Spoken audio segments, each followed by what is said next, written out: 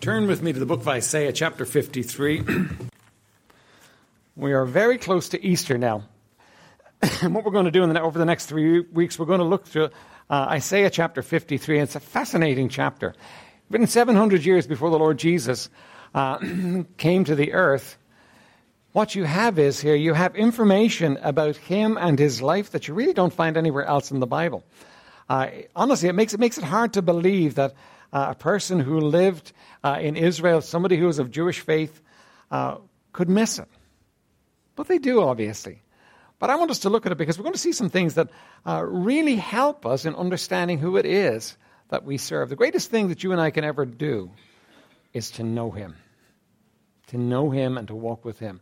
The most fascinating study, the most inexhaustible study is that study where we get to know him and to see him. And Isaiah 53 helps us with that. We're going to read the whole chapter now, and then we're going to come back and we're just going to look at 3 verses this morning. Isaiah 53, and we're starting at verse 1. Who hath believed our report, and to whom is the arm of the Lord revealed? For he shall grow up before him as a tender plant, and as a root out of a dry ground. He hath no form nor comeliness, and when we shall see him, there is no beauty that we should desire him. He is despised and rejected of men, a man of sorrows and acquainted with grief, and we hid, as it were, our faces from him. He was despised, and we esteemed him not. Surely he hath borne our griefs and carried our sorrows. Yet we did esteem him stricken, smitten of God, and afflicted. But he was wounded for our transgressions. He was bruised for our iniquities. The chastisement of our peace was upon him, and with his stripes we are healed. All we like sheep have gone astray. We have turned every one to his own way, and the Lord hath laid on him the iniquity of us all. He was oppressed, and he was afflicted, yet he opened not his mouth. He is brought as a lamb to the slaughter, and as a sheep before his shearers is dumb, so he openeth not his mouth. He was taken from prison and from judgment, and who shall declare his generation? For he was cut off out of the land of the living, for the transgression of my people was he stricken. And he made his grave with the wicked and with the rich in his death, because he had done no violence, neither was any deceit in his mouth. Yet it pleased the Lord to bruise him. He hath put him to grief. When thou shalt make his soul an offering for sin, he shall see his seed, he shall prolong his days, and the pleasure of the Lord shall prosper in his hand. He shall see of the travail of his soul, and shall be satisfied by his knowledge. By his knowledge shall my righteous servant justify many, for he shall bear their iniquities. Therefore will I divide him a portion with the great, and he shall divide the spoil with the strong, because he hath poured out his soul unto death, and he was numbered with the transgressors, and he bare the sin of many, and made intercession for the transgressors. Father, would you help us as we look to your word? Lord, we love you and we love your Son, and Lord, we want to know him and we want to walk with him and we want him to be real in our lives. Lord, would you help us today as we look to the word? Help us to understand the man he was, how he lived, and Lord, the price he paid, that we might have this relationship with you and know we have eternity with you in heaven. Lord, would you bless in these moments in Jesus' name? Amen. All right. First 3 verses really give us a snapshot of Jesus and how he lived. Now, really, if we were to plan the entry of the Son of Man, the entry of the Son of God into the world, we would plan it differently, wouldn't we? We certainly wouldn't have him born in a manger. We would have him born somewhere very important. We would have publicity involved in it. We would make sure everybody knew that he was here and what he had come to do. But that's not the way God chose to do it. And what we see here is a picture of a Messiah who was misunderstood. He was the Messiah the Jewish people were waiting for. And yet they missed it completely. Most of them missed it. Now, a few did respond. A few did catch it. But most of them missed the fact that this Savior had come for them. First thing, they didn't believe his message. They didn't actually believe what he was saying. Who hath believed our report, and to whom is the arm of the Lord revealed? Well, the answer would be almost no one. You know, he lived for 3 years. He lived for 33 years, but he lived for 3 years speaking much about the kingdom and his work and what he was come to do. And they didn't believe him. Now, he had a following, but many people followed him for shallow reasons. You know what? If he had the power to feed you in that day, that was a pretty good reason for you to be around him. If he had the power to heal people, that was a pretty good reason to be around him. If he could do amazing and exciting things, and you know, people want to be around where there is excitement. But though they were around for the excitement, when it came to the end, they weren't there because they didn't believe who he was. The people liked him. He was a nice guy. They enjoyed being in his presence, but they didn't believe him. The leadership hated him and accused him of being in league with the devil. Now, that's fascinating because here we have the one they're waiting for, the one that actually answers all the promises of their scripture, the one that shows them the way forward, the one that is the answer to everything for them, and they reject him. And the reason they rejected him is because he wasn't what they were expecting. He wasn't really what they were expecting. He was different. You see, he didn't have whatever it was in their minds this Messiah should have. They had a picture in their minds, and Jesus just didn't make the picture at all. So what they did was they got rid of him. Ultimately, they're going to crucify him because they don't accept him. Someone said that home is where you go and they have to take you in. And that's interesting, isn't it? Home is where you go and they have to take you in. Now, that may not be true in your case, but normally that's true. That when you go home, they have to take you in. But John 1:11 says that Jesus came unto his own, and his own received him not. Of all the places in the world that Jesus could have come to, Israel was the place. They were his people. They were his chosen people, the apple of his eye. They were his special people. And he came to them, and they rejected him. They said, no. Why did they say no to him? Because he didn't fit their expectation. He wasn't what they expected. He wasn't what they wanted. Now, humanly speaking, there's something that we can all identify here because, you know, we all want to be accepted. We all want a place where we can go where people accept us. And the most painful thing for us very often is to be rejected. And when we're rejected, we feel it. Sometimes people don't recover from rejection. Sometimes it goes very deep. But do you understand this morning that there's somebody who knows you and understands your life and has been rejected in a much deeper way than you ever will be? And you know, the Bible talks about us having the fellowship of his sufferings. And you know, some of the things that you and I go through in life actually help us to understand what he went through. See, he came unto his own, and his own received him not. He came unto his own, the place where he expected to be accepted, and they didn't receive him. They wouldn't receive him. We all know what that feels like, don't we? At some point, to be rejected by people that we want to accept us. You know, that's just some of the fellowship of his sufferings. Now, what are you going to do with that in your life? Well, if there's somebody who knows what it's like, can't you go to him with it? In fact, isn't that what Hebrews chapter 4 tells us to do? That we can come boldly before the throne of grace to receive help in time of need? Isn't that what we need to do with it? Don't we have a high priest that can be touched with the feelings of our infirmities? And can't we bring our needs and our burdens to him and expect that he's going to actually help us with them? Of course we can. But we need to do that one. We need to actually recognize, you know what? He understands.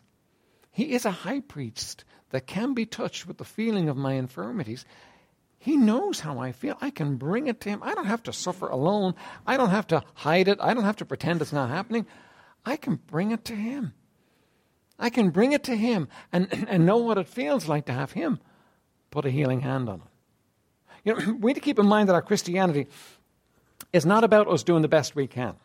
If your Christianity is about you doing the best you can and other people doing the best you can, you know what? It's going to be a very unsatisfying faith. Your Christianity is about the God who came to dwell in you and who offers you comfort. The Holy Spirit is the comforter. And what we need to understand is, you know, this God that came for us knows how we feel. And he can touch you. And he can help you. whatever it is that you're going through this morning, he can actually touch you and he can help you. That's very. And let me say this: if he can't touch you and help you, he's not very real to you, is he? If he can't touch you and help you, what are you telling other people about him for? Isn't it all right and fine to talk about eternity? When we die, we're going to go to heaven. None of you have ever been to heaven, have you? None of you have ever died yet. So it's all right and fine to talk about what's going to happen in the future. I mean, but you've never tested it. The real test of our Christianity is now. Is he real today? Is he real today? Can you actually live with him in this life and it be real to you? You see, Jesus knows how you and I feel, and he's able to help us. He is able to succor us, the Bible says. He is able to help us. You can come boldly before the throne of grace to get help. Now, actually, look with me at Hebrews chapter 4 and see it, because I want you to see it for yourself.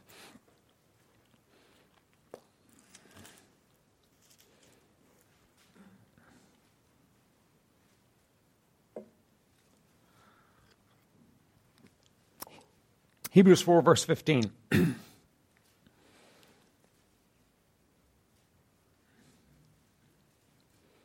These are good verses to underline in your Bible, by the way, right? For we have not a high priest which cannot be touched with the feeling of our infirmities. Now, that's kind of awkward English, but what it means is we have a high priest that can be touched with the feeling of our infirmities. Right? So he can be touched. He knows how it feels to be you. In 2015, he knows what it feels like. You saying he couldn't understand. He does understand. He knows what it feels like. Right? But was in all points tempted like as we are, yet without sin. The difference between us and him is that he was tempted. He went through those feelings. He just didn't sin. He didn't give in to them. He didn't yield to them. Let us therefore come boldly unto the throne of grace, that we may obtain mercy and find grace to help in time of need. Now, do you think verse 16 there looks like a promise? Do you think he's saying, come boldly unto the throne of grace, and we're going to have a vote in heaven and decide whether you can have help in your time of need? Or do you think what he's saying is, if you come boldly before the throne of grace, you will obtain help in your time of need? That's what he's saying. He's saying you will obtain help. God is real. The Spirit of God is real. He is a living Savior. He lives to intercede, and if you come to him, he will help you. And if he doesn't help you, you know what? That will put your whole faith in question. You ought to expect that he will help you. Sometimes we don't really believe he would. We don't believe our problems are big enough in his eyes. We don't believe that our problems are the kind of problems he deals with. And yet, what we find here is a promise from him saying, I will help you in that time. And listen, that's only one of them. There are so many others. Right? So when you come to the place where you're feeling at the end of yourself, you come to him and you expect help. Help that is tangible, help that changes things, help that enables you to carry on. That's what he promises. Jesus knows what it feels like to be you. So he knows what it feels like to be rejected. He came unto his own, and his own received him not. Secondly, they thought he was a nobody. Now, look at the verse there. For he shall grow up before him as a tender plant and as a root out of dry ground. You know, if they looked into Jesus' genealogy, well, he was from Nazareth, and he was born in Bethlehem in highly suspicious circumstances. He was a nobody. Now, that's hard for you and I to kind of get our minds around, because we live a long time after that, when the world has accepted he was the most important person that ever lived for the most part. But to them, he was insignificant. He was a nobody. He just grew up as a tender plant and a root out of dry ground. He was just the carpenter's son. Remember when he went to Nazareth, that's what they said. We know him. We know his mother. We know his brothers. You know, he's just the carpenter's son. He's nobody. He wasn't born in Rome or Jerusalem.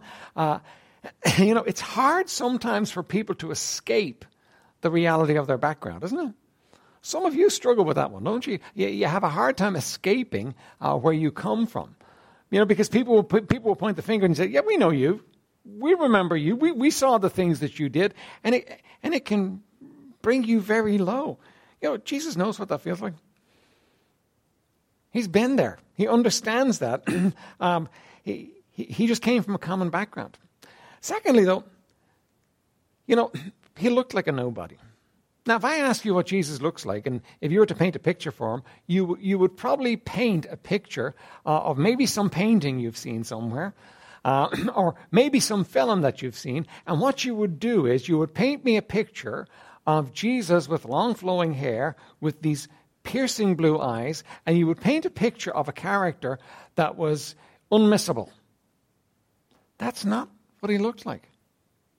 See, Isaiah tells us that he hath no form nor comeliness, and when we shall see him, there is no beauty that we should desire him. If you were to walk down Main Road there, and Jesus was to walk by on the other side with several people, you wouldn't notice him. Now, I find that hard to believe, don't you? That's kind of hard to believe. I mean, you'd have to notice something about him. No. There was nothing about him that made him noticeable. You see, we're very much attracted by the idea of how people look. It's very important in our minds and in our lives. And to come to terms with the idea, Jesus didn't look like anything. People didn't respond to him because of the way he looked. There was nothing in him that would desire him. Now, I think, by the way, that was a huge negative for the leadership. They would have expected him to be like the character that we paint.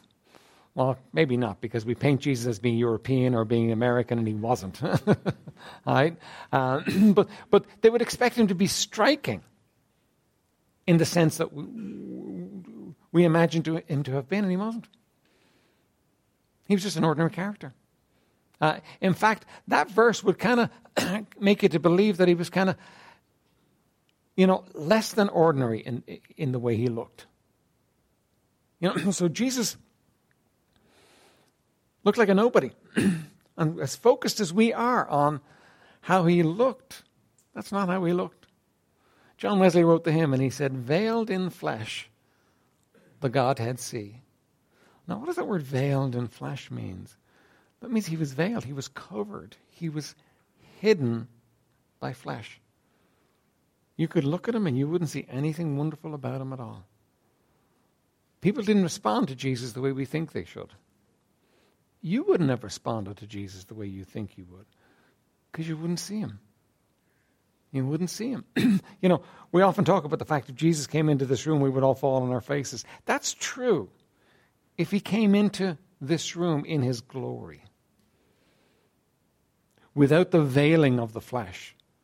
If he came into this room, we could see him for who he really was. But when he walked the earth, nobody saw him like that. Nobody understood that's who he was. Nobody could see him. He was veiled in flesh. He couldn't be seen. He didn't look the part. They had an idea of how Messiah should look, and Jesus didn't fit it. He just didn't cut it. He wasn't someone that they looked at and they thought, yeah, you know what? He could look like Messiah. Thirdly, his suffering made him look like a failure. Right? The people had no use for him. He was despised and rejected of men. Yeah, he was great. He did great tricks, and he did, he could feed you, and he could do wonderful things, but, he was despised and rejected of men. And the reason is because his whole life was marked by suffering. He was a man of sorrows and acquainted with grief. Now, what does that mean? That's talking about his life. He was a man of sorrows and acquainted with grief. Something that's very noticeable in the scripture is this. Jesus is never seen laughing or smiling. Now, you can say, well, I know, but he did. Because he did. And I assume that he did too. It would be hard to live 33 years and never laugh or smile, even if it was in frustration. But it's significant that is never recorded of him. Now, we know he cried. The Bible talks about several times when he cried. When he wept, when he burst into tears at Lazarus' tomb, when he wept over Jerusalem. But it never records him smiling. Never records him laughing. Now, Why is that? Because he was a man of sorrows and acquainted with grief.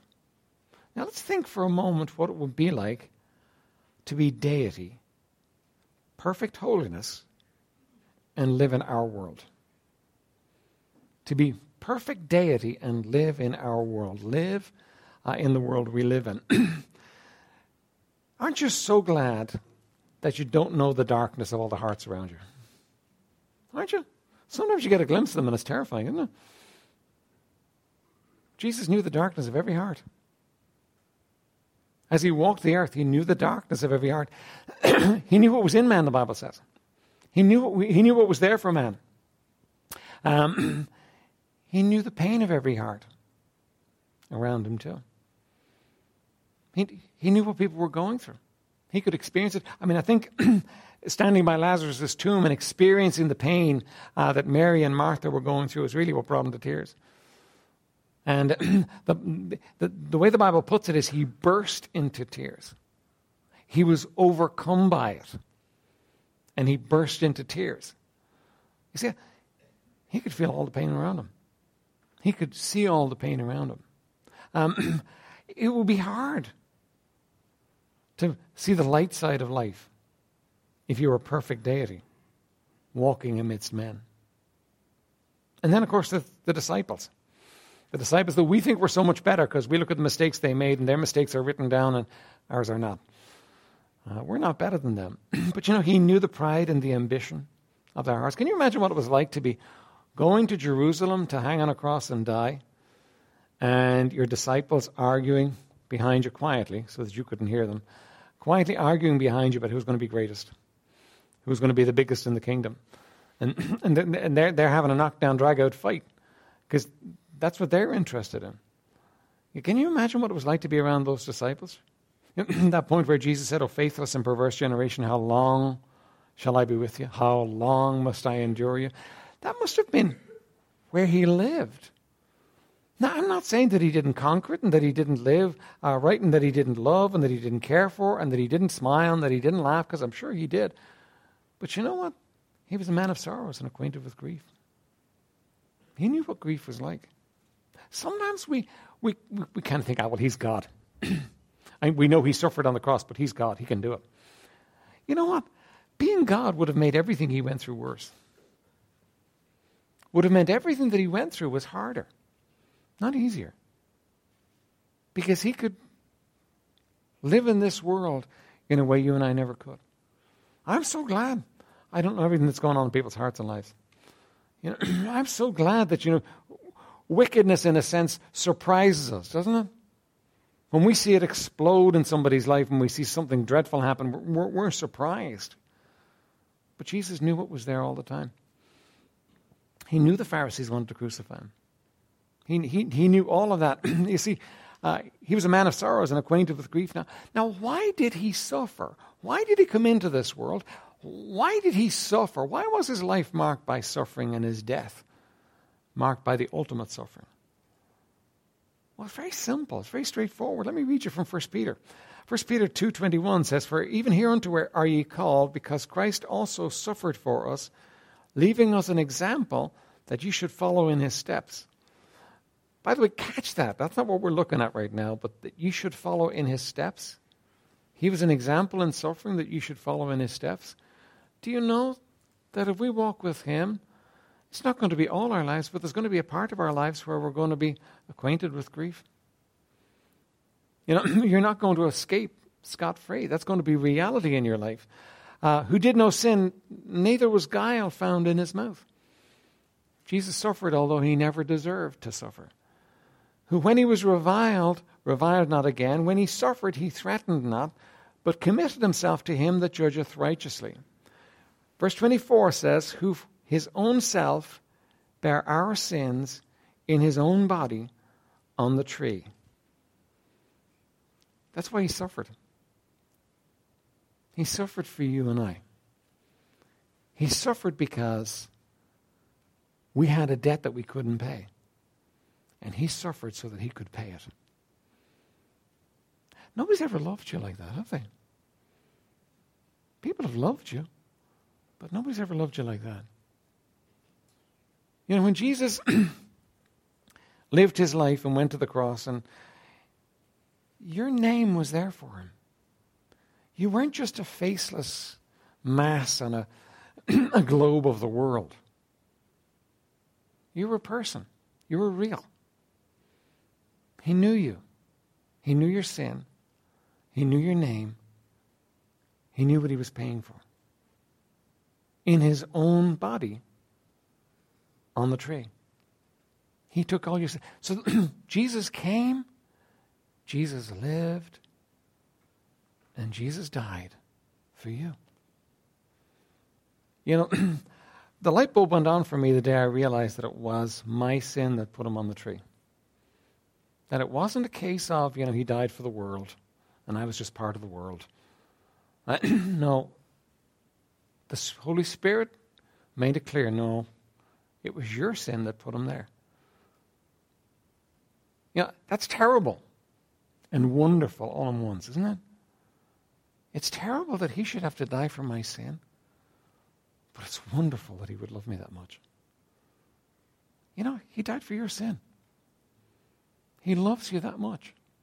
Sooner or later, you're going to have to make a decision what you do with that. Sooner or later, you have to come to grips with that reality and decide what you're going to do. I mean, you can put it at arm's length, but ultimately, you got to actually come to grips with it. No. It was about me. Let me read you the rest of that verse, though, because we miss the rest of that verse sometimes. Whose own self bare our sins in his own body on the tree, that we, being dead to sins, should live unto righteousness, by whose stripes ye are healed. You know what? Jesus died on the cross to save you so that you could have a home in heaven. But he died on the cross too so that you could be dead to sin. So that you could live in a way that would please him. So that you could live a life that would be a blessing, if you like, to him and to his Father. He didn't just die for you so that you could continue on in sin. No, he broke the power of sin. He took away the penalty from sin. He paid your price for sin, and he broke the power of sin so that you could live unto righteousness. Right? Now, sometimes we think of that. We think, oh, here he goes. And now he's going to put a guilt trip on us, and he's going to ask of us to do things. Now, it's not like that. Listen, you were made to walk with God. You were made to have a relationship with him. And you're only ever going to be happy when you're doing that. And he knows that. And what he did when he sent his son, he paid the price for your sins so you don't have to go to hell. But he also broke the power of sin so that you could be free to live for and with him in this life. It's not something he puts on us. It's a gift he gives to us. But we sometimes treat it like, well, you know what? That's an awful lot to expect of me, and I can only do this and I can only do that. No. He did it all. He paid the price for your sins. He broke the power of sin in your life. And if you will let him, he will enable you to live in a way it's not possible for human beings to live, and to walk with him and to enjoy his presence. We read Isaiah chapter 6 at the beginning. Isn't it interesting that when Isaiah realized he was a sinner, God didn't say to him, okay, Isaiah, go ahead and do penance for 6 months and come back to me and I'll see if you're clean enough. You know what? One of the seraphim took a hot coal from the altar and used it to cleanse his lips. He realized he was a sinner, and God fixed the problem. Do you know that's what we need to do? That's what we need. Listen, if you're not saved this morning, what you need to do is realize, I am a sinner. I need to be saved, and he does the work. If you're here this morning and you're a believer and you're struggling with sin, it's the same thing. You need to understand, I'm a sinner. I can't help it. Lord, help me. And he does the work. If you're willing, he does the work. That's always the way it works. You see, when Jesus died on the cross, it wasn't just a token.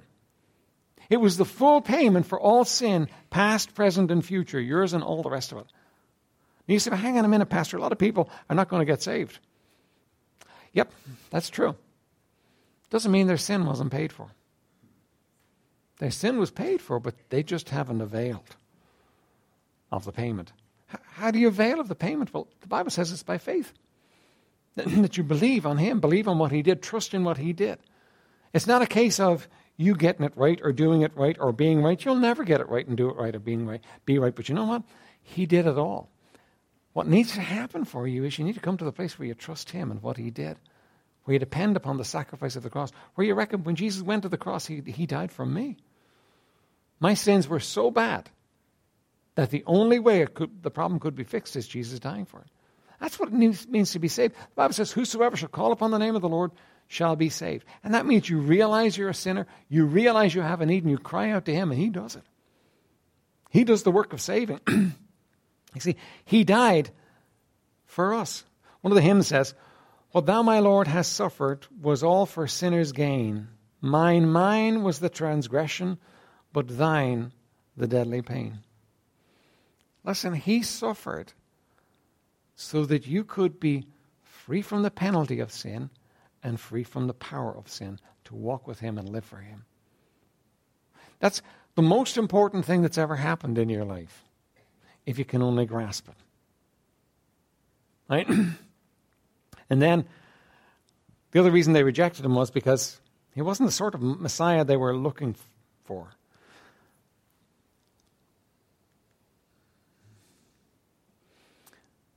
His whole life was marked by suffering. And then he wasn't the sort of Messiah they were looking for. And we hid, as it were, our faces from him. He was despised, and we esteemed him not. You know, the people looked at him, and you know what? They looked at Jesus, and there was nothing special about him. He wasn't the kind of Messiah they were looking for. They were looking for somebody big and bright and powerful, somebody who could wield a sword and free them from Rome. And Jesus didn't fit the bill. They were looking for somebody who would be beautiful. He didn't fit the bill. You know what? Jesus is still misunderstood today. You talk to people about Jesus and you get all kinds of thinking about him. You talk to one group of people and they'll tell you, yeah, he was a prophet. Just another prophet. Well, no, he wasn't a prophet. He was the Son of God. He was God veiled in flesh. He was God incarnate. He was fully God. Some people look at him as though he were a great teacher. And listen, he was a great teacher. But you know what? He didn't come to be a teacher. He came as God to die for sins. Some people look at him and they see him as love without judgment. And that's a really dangerous mistake to make. Because Jesus is love. Right? It's not a case of, he does love. He is love. But if you stop there, you'll miss the reality that he's judgment as well.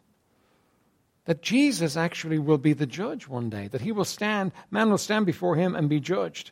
Some people will say he is peace, and he is peace as well. Many totally miss the fact that he was the suffering Savior or why he suffered. The good news is, though, that he suffered for you. And he suffered for me. The good news is that he came to go to the cross with you and me on his heart. With you and I on his mind. Now, let me ask you, what are you going to do with Jesus? We're coming up to Easter now. And Easter is the most important day Christians have. We know the day Jesus rose from the dead. He told us. We don't know what day Jesus was born. We're not sure. We celebrate Christmas because it's important to celebrate his birthday, but he told us the day he rose. Because the most important date on the calendar for us is that day when the stone was rolled back and Jesus emerged victorious from the tomb. So we're coming up to that day. What is he to you? Our passage this morning talks about him as being the suffering Savior. What does his suffering mean to you? Do you come to this season every year and you say, yeah, I know Jesus died on the cross, terrible thing. But you glance off it in the sense that you never come to grips with the reality of, no, he died on the cross for me. If it's true that he died on the cross for you, there are two things that are really important to you. First thing is that you get saved, that you get born again. If you're not born again this morning, if you haven't trusted him as your Savior, that's so important to you. Easter's a wonderful season, by the way, for somebody to get born again. It's a season of new life, isn't it? And really, it's new life for you if you get born again. But if you're not born again this morning, listen, you need to face that reality. Jesus died for my sin. He suffered for my sin. Think about it this way. If the only way to save you from your sin was Jesus dying, and you say, that's very nice, God. Thank you, but I don't need it. Well, what option does God have? What can God do in your life? He has no option but to have you pay the price for your own sin, and the only way to pay the price for your own sin is hell. You know, if you're not saved, today's a great day to get saved. But Jesus died, we read in 1 Peter, that we might conquer sin and live unto righteousness. Now, you might be saved this morning, born again, but you're not living in victory. You're not living the Christian life in the way he intended for you to live it. You're not living in the place where you're actually walking with him and you know his power and his presence in your life. No, you're not perfect. You're never going to be perfect this side of eternity. But you know what? You can live in victory. You can have victory over sin. Not because you've got willpower. You know what? It's not based on your willpower. Not because you know the Bible inside out. It's not based on that. But because you're born again and the Spirit of God indwells you and he gives you the power. You know what you need, though, to have that kind of victory? You need to be willing. And there are all kinds of reasons that we're not willing to let him have his way in our lives. But are you willing this morning to come to him and to say, Lord, listen, I want to make you Lord of my life. I want you to give me the victory that you won for me on the cross. You're saved, and you know you are, but you know you're not living in victory. Today would be a great day for you to say, Lord, I see you as a suffering Savior who paid the price for my sins and broke the power of sin. I want it, Lord. You know, I may be strange, but I want everything God has for me this side of heaven. I don't want to wait till I get to heaven if there's something I can have while I'm here. Like when we sing Dwelling in Beulah Land. You know, I want to dwell in Beulah Land now. I don't want to wait till I get to heaven to have that kind of victory. And you don't have to. There is so much that he has promised you and he will give you if you just want it. So I'm going to close in prayer in a second. 2 thoughts for you. First of all, are you saved? Are you born again? Have you trusted Jesus Christ as your Savior? If you're not, we'll get someone to open the Bible and show you how you can so that you know for sure and you leave this place today knowing you're on your way to heaven. Wouldn't that be wonderful? When are you going to get a better offer than that? Second question is, would you surrender your life to him and make him Lord of your life, this suffering Savior, this one who knows exactly where you're at, knows exactly how you feel, knows exactly what's going on in your life, and has the power to change it? Would you surrender your life to him and let him have his way in your life? Let's stand for prayer.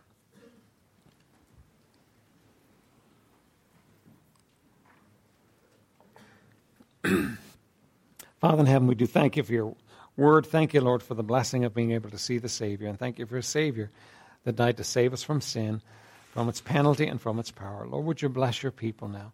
Blessed Spirit, would you go through this room now, and would you touch each heart that needs to be touched? And Lord, may we not just listen to the word and walk away, but Lord, may it find its mark in our hearts. Every head bowed and every eye closed. Let me ask you, you're here this morning and you know you need to be saved. You need to be born again. You reckon that Jesus died for you and you want it. Would you lift your hand so I can pray for you? I will not point you out. But if you're here and you want to be saved this morning, would you just lift your hand so I can pray for you? Amen. See that hand. Anybody else this morning? Amen. See that hand too. Is there anybody else? Amen. I see that hand too. Anybody else this morning? Right, then let me ask you one other question. You're here and you're a child of God and you know you are. Right? And this morning you would say, you know what? I'm not having victory in my life. I'm not living like Jesus broke the power of sin. And it's a grief to me and I want that victory. I want to walk with him as close as I possibly can. Pastor, pray for me. I want to get something straight in my life and I want to walk with him in a closer way. Would you lift your hand so I can pray for you? Amen. Amen. See those hands? Amen. I'm going to pray in a moment, but before I do, I'm going to give you an opportunity to pray. Just where you're standing, why don't you cry out to God and ask God quietly between you and him, Lord, I want victory. And you ask him to do it. And you know what? If you will ask him, he will do it as long as you let him. He does it, not you. Just where you're standing, you cry out to God and you ask God to give you the victory that he paid for on the cross for you.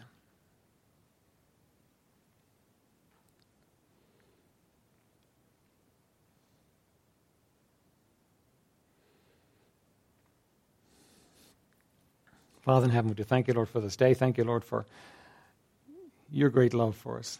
Thank you for sending your Son to die for us. And, oh, Lord, we take the reality of that right now, and we ask you, Lord, would you work a deep work in our hearts? Oh, Lord, may none of us walk away from a message like this, Lord, thinking that it wasn't for me, but may each one, Lord, let the reality sink in. And, oh, Lord, may we know what it is to be saved and to know you as Savior. Lord, for those that raise their hand, Lord, may this be the day when they come to rest in you. And, Lord, for those that have asked you, Lord, to be Lord of their lives, to give them the enabling, Lord, that they might conquer sin, Lord, would you help, and would you bless, and would you lead, and would you guide, and would you strengthen? And, Lord, we'll thank and praise you in Jesus' precious name. Amen.